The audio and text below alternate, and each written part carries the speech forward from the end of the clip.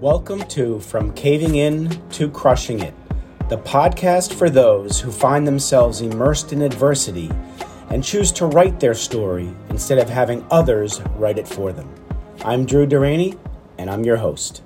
Hey, Bill, it's a pleasure to see you. Thanks so much for coming on. I appreciate you having me on, Drew. Good to see you.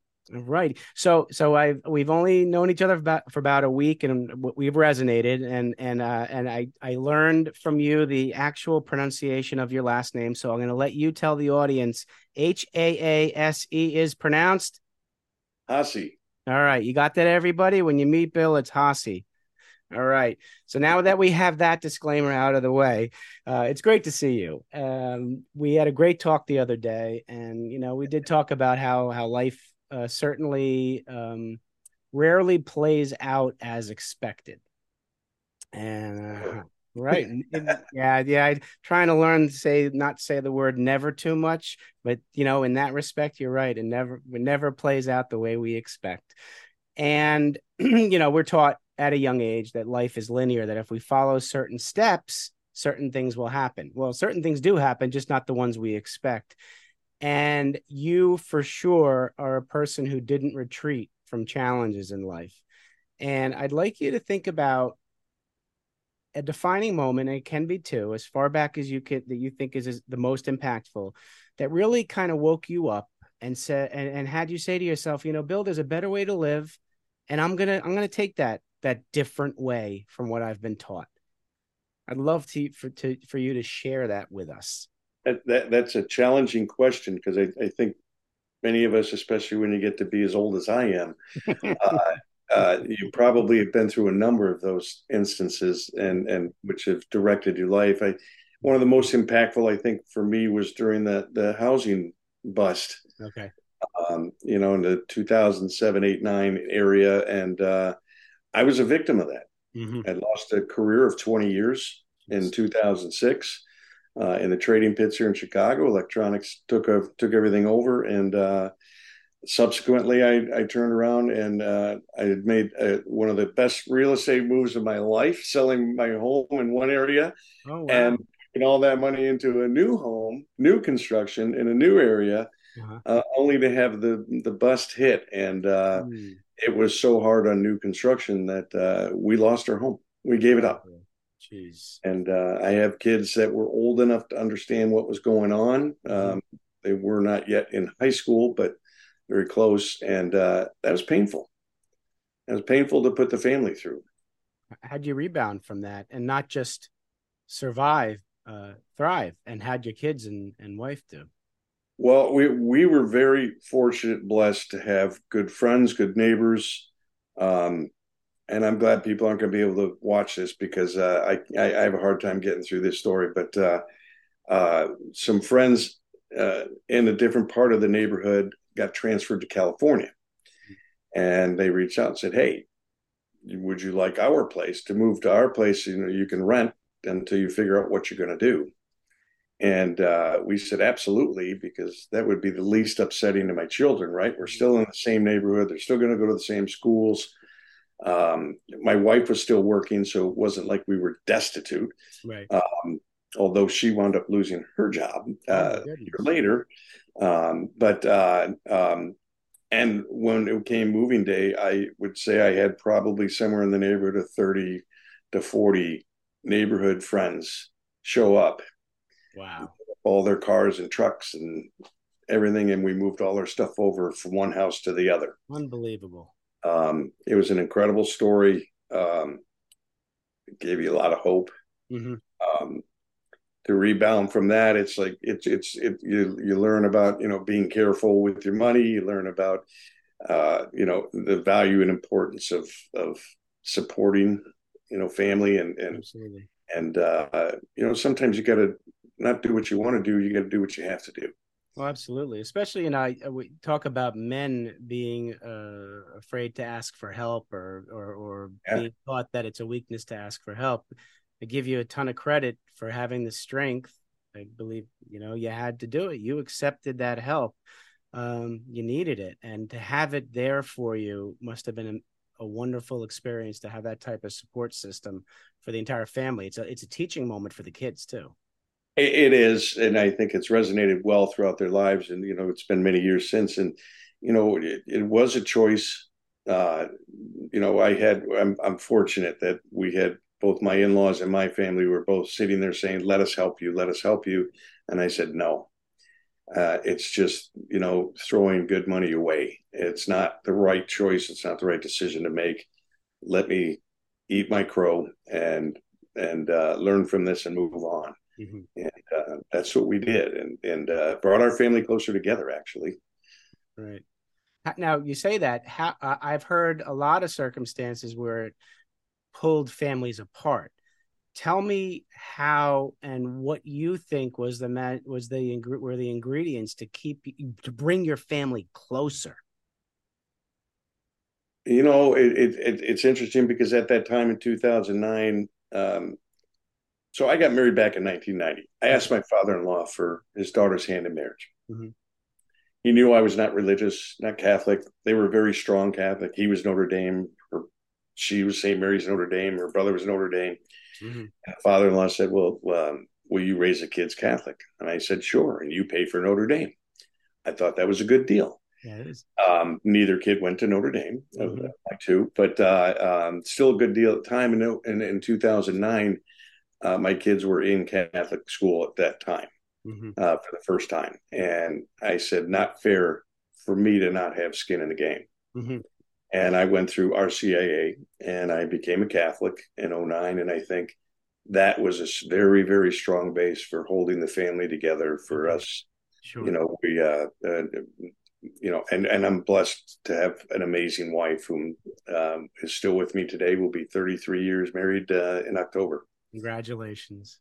Thank you. That is wonderful. Yeah, I think I know it's very important to have a support system like you have. And I believe it was Warren Buffett who says, be very careful who you pick to be your significant other, because you're going to need that. And you did a good job doing so. So congratulations. You don't think about that when you're in your 20s. Oh, you don't. Running around, and all of a sudden you date and you meet the girl that you believe is the girl of your dreams. Yep. And you don't necessarily mentally think that through, right? Because at that point it's more of an emotional drive, and there's something inherent there as well. There's something more than just the good looks that's driving you to a person, right? There's the kind of person who they are inside is really important.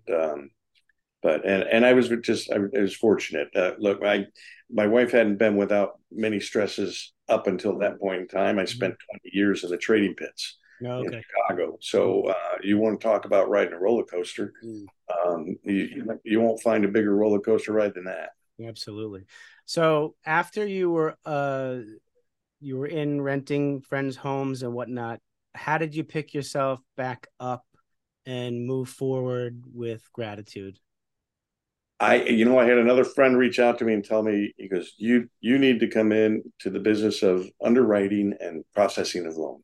Oh, wow. Okay. This guy was the head of Morgan Stanley. He ran about half the country for Morgan Stanley and their residential loans, very high level loans. He said, you get some experience I can bring in. I made an effort. I put 4 years in working with Chase Bank and Bank of America, and I was top 5% producer for Bank of America. But I hated it. Yeah. I hated it. I hated the corporate life, the corporate world. After 4 years, I told my boss I quit, and he's like, what's wrong? And I said, I can't do stupid anymore. I've been an entrepreneur my whole life, and that's who I am and what I am. And I said, I don't know what I'm going to do, but I'm going to, and I wound up getting back into the financial world and financial advising, because at this time, that world had shifted to where it was really more focused on clientele than picking pockets of clientele.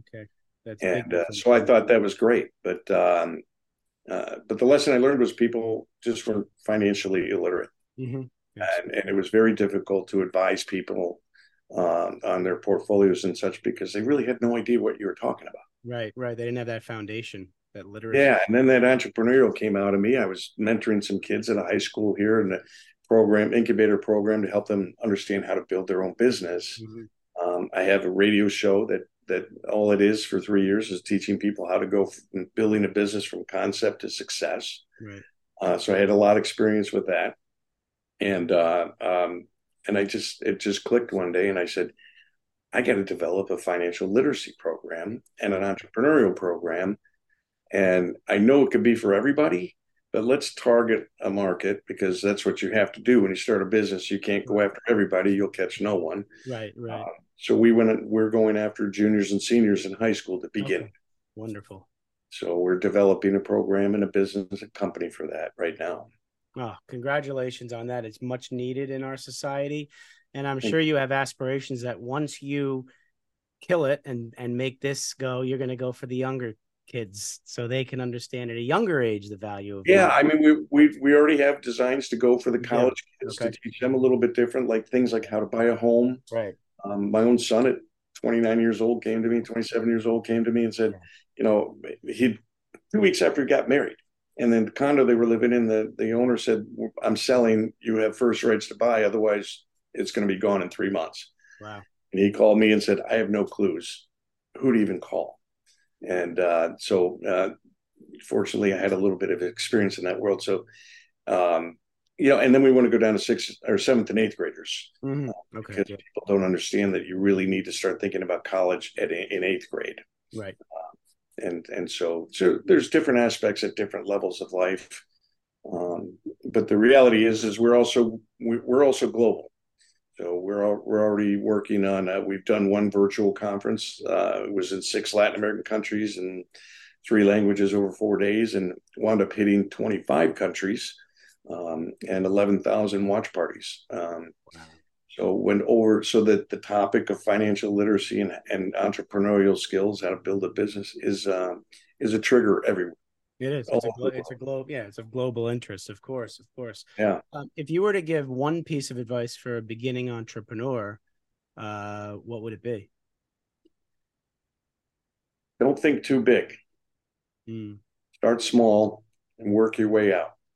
Be good at one thing, and then once you're good at one thing, then you can move on to the next thing. And is that the approach you had all your life? No. All right. So no. Tell me Bill's approach prior to that great advice. Go big or go home.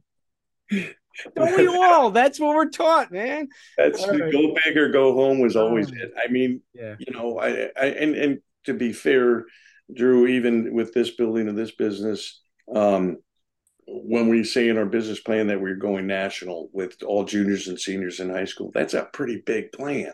Yeah. Why not just say I'm in Chicago? Why not just say build it and try to incorporate it in schools in Chicago, and then spread out from there? But the reality is because of the current situation, there is a market that is national, and I think it needs to be cohesive nationally. Yep. So my goal was to try and develop it that way. So I'm still thinking big, but I'm narrowing it down to one market at least, and like not trying to catch everybody, even though everyone could stand to take these courses and learn from them. Right. I mean, the beautiful thing is now that the majority of the population are accustomed to virtual, events, you can go global and people can benefit just as much as they would in person learning about financial literacy. So that's it was kind of a marketing play for our business to introduce our business. Right. The conferences are for underprivileged people. Okay. So that's that market, and rural LGBTQ plus women, and minorities, double, triple minority, right, stuff. But it's interesting to meet people from all over the world. Oh yeah. At different levels and what's going on, what needs to be done. There's so much out there that needs to be done. There really is. And, and you getting out there, I have a feeling you're learning that we human beings, no matter where we live, we're much more similar than we are different in the core things of who we are and what we need to feel like a productive person in society. That is so true. Look, I've learned I don't care color, country, culture, religion, forget gender, forget all that. Yeah, that's just noise. Yep. This is about people. This is about human beings. We all want and need the same things. All right. You know, okay, some of us want a whole bunch of money, but Right. the reality is what our needs are all the same. Mm-hmm. And our mission statement is we provide knowledge. Knowledge gives you options. Options gives you freedom. Yeah, it's beautiful. So That's beautiful.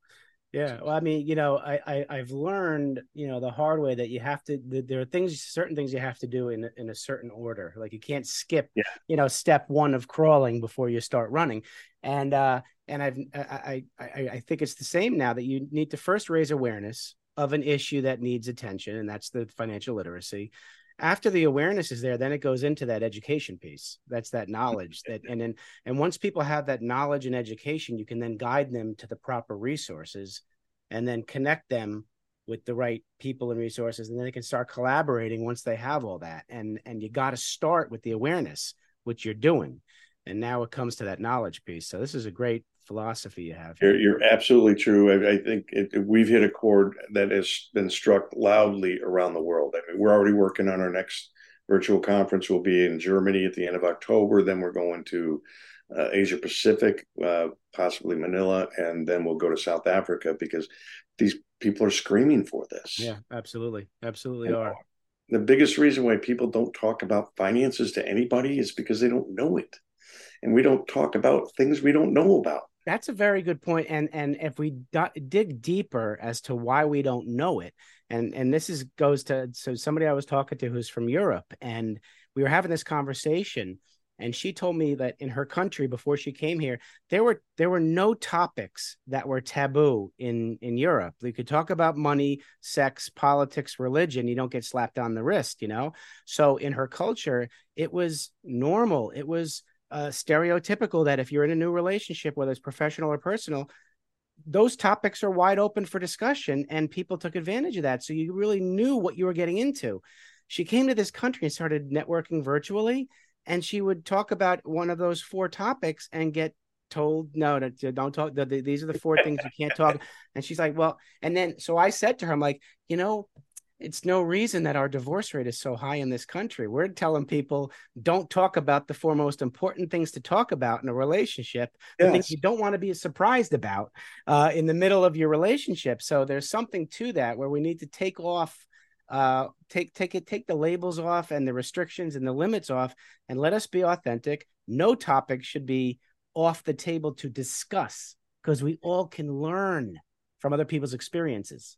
See, I maybe even a step further that it's not taboo to discuss, but it's more like we just don't want to talk about things we don't know about. That too. We don't want to come across as being stupid, ignorant. Yeah, you don't want to look bad in front. I walk into a group of people when I was a financial advisor, and to do a big meeting, and the first thing I would say is because there's 2 things I know spouses never talk about. It's money and sex. Mm-hmm. And I'm here to help you with one of those.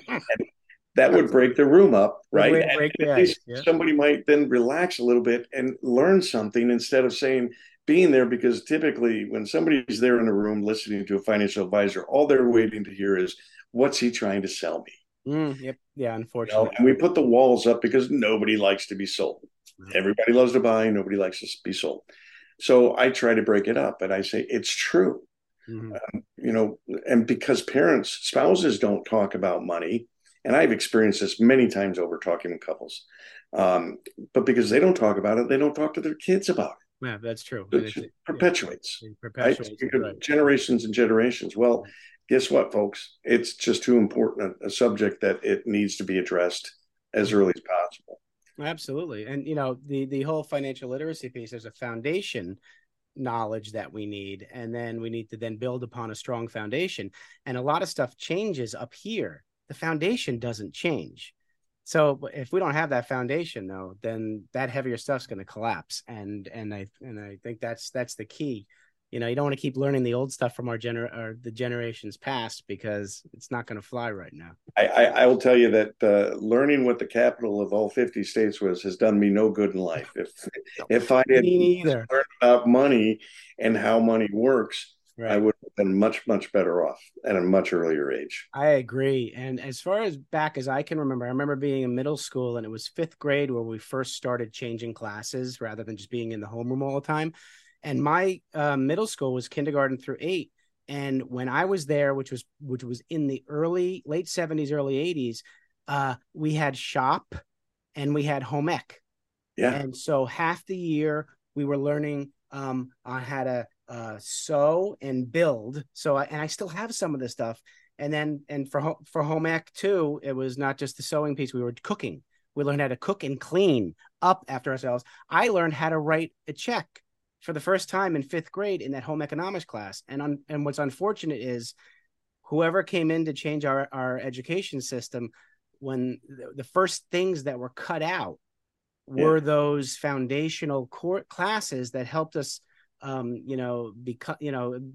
least know some of the fundamental stuff in life. And I remember that I had to change my mindset when my kids went to school, because if I didn't, I would have automatically thought they were going to learn it in school. So put some additional pressures on the parents to try to teach things that the schools used to teach, and now the schools are teaching stuff that you wish they weren't teaching. Can you?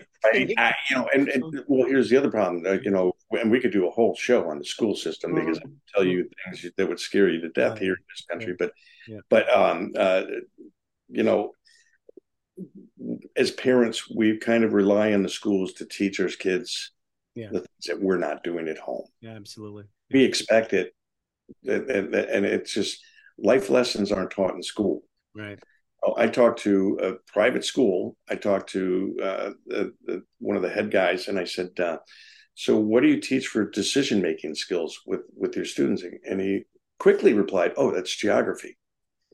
And I just kind of shook my head, and I go, "What?" Decision-making is geography? Decision-making through was it geography? No, it was geometry. I'm sorry, geometry. My bad. Even geometry, I don't see. But through geometry, and I just looked at him. I said, "Do the students know that? Because if they don't know that, how are they getting that?" Yeah. But those are the kinds of things that I see. And again, I don't want to get into the whole school system. It's horrendous. Yeah. But the bottom line is we still have to do more at home. Well, you hit on something very important. I come from 24 years working in the healthcare system, and that system is as broken as the education system. And a lot of stuff isn't taught at home either, even on health and wellness. I mean, what shocked me is when COVID happened, I working in the healthcare field, I knew how important it was to wash your hands because we did it all the time. To see people get surprised, like, first thing I should be doing is wash my hands with a pandemic. It's like, what are you doing in the bathroom when you leave? It's like, in a restaurant. But I mean, it's those kind of things that there are certain things that must be taught at home when you're at a young age, because 50% of our belief system is formed by the age of 7 years old. And where are we getting that from? Well, look, we're taught as men we don't ever go see a doctor. No. We can take care of ourselves. Yeah. We're all good. The apple a day keeps the doctor away, right? Just eat your apple. I'm coming up on 62 years old, and I do not have a personal care physician. Well, we got to get on you, man. You got to take care of yourself. Come on, Bill. Yeah. Jeez. But Bill, that's our generation. Yeah, it is generational. We got to change that. I could talk to you all day. I got two final questions. Do you want to talk more about what you're doing now with the radio show, or we kind of got to that? I want to give you. I pointed out I have a radio show that teaches you how to build a business from concept to success. Mm-hmm. The one thing I point out is we did just sign with iHeartMedia. Congratulations. So we're working out the details in that, but I will soon be on 12 of their platforms. Congratulations, Bill. I knew you had something to tell us, and it just hit me to open that up again. Okay, here are the last two questions. The first question is, you're sitting down with young 7 to 10-year-old Bill, and you want to give him advice about life. What are you going to tell him? Great question. I would tell him focus on life. Focus on the things that you enjoy, you appreciate in life. Focus on your work. Focus on your relationships. Pay attention. Same kind of focus. We get so distracted by the next new shiny little thing that comes across our path that it takes us in so many different directions we don't need to go. We waste so much time and effort. Yeah. I said one of the things about growing old that isn't fun to learn is the fact that all the BS that you've been fed throughout your life, whether it's marketing and sales and people just lying to you and other people's agendas, if you focus on what you want, focus on the kind of person you are. I love that. Now, this question I kind of asked in a general way for entrepreneurs earlier. I'm going to ask you a little bit different, and let's see if you have a different response. You're now put a different hat on. You're sitting down with young Bill, the entrepreneur, young businessman, your younger self. What business advice are you going to give him? Be patient. Be patient. Nothing, as you pointed out at the beginning of the show, nothing really ever goes as planned. And I can tell you, it doesn't matter how old you are, what stage you're in the business. It's true. It's true. You need to have second plans, backup plans, and then backup to backup plans. You want to build a business and you think, I'm just going to go out and borrow money. Well, that's not easy. How are you going to do it from a grassroots side? So do it from the grassroots while you're seeking money. But being patient, because you'll overlook things if you try to move too quickly. And it doesn't take much of anything to take down a new business. You don't know everything. Surround yourself with good people. Let them do what they do best. Don't micromanage. I love that. All right. So you gave the audience a lot today, and they now know, I believe, the essence of Bill Haase. Believe so. They're going to want to find you and get more of you. Make it easy for them and tell them how to do that. Well, you can go to the numbers 216 and then the letters, the net, 216thenet.com is where my radio show is on Friday mornings at 10:30 Chicago time. It plays a number of times throughout the week, and it'll be on iHeart soon. Or you can reach out to me, Bill at billhaase.com. And I'm glad and happy to talk to anyone. It's all about helping each other. One really important thing you need to be in life is humble. Yes. In your personal and your professional life. Don't get a big head. Trust me, it won't last long and it won't work. That's great advice. So, Bill, I want to thank you for coming into my life. I have to thank Jack Gillet for the introduction. You're a great man. You're doing great things. Don't change who you are and keep writing your own story, my friend. We need you. Thank you. And don't forget to let everybody know you're going to be on my show on August 18th. I am so looking forward to being on your show August 18th. I really am. Thanks so much. Thanks so much for your time, Drew. I really appreciate it. My pleasure. Be well, everybody. Thanks so much for listening. If you enjoyed the episode, please subscribe and give us a review to help others find it. If you find yourself immersed in adversity and would like to find support from other men in times of struggle, please become a member of my Men Supporting Men collaboration tribe by emailing me at drew@profitcompassion.com, expressing your interest, and I'll get in touch with you. Speak to you soon.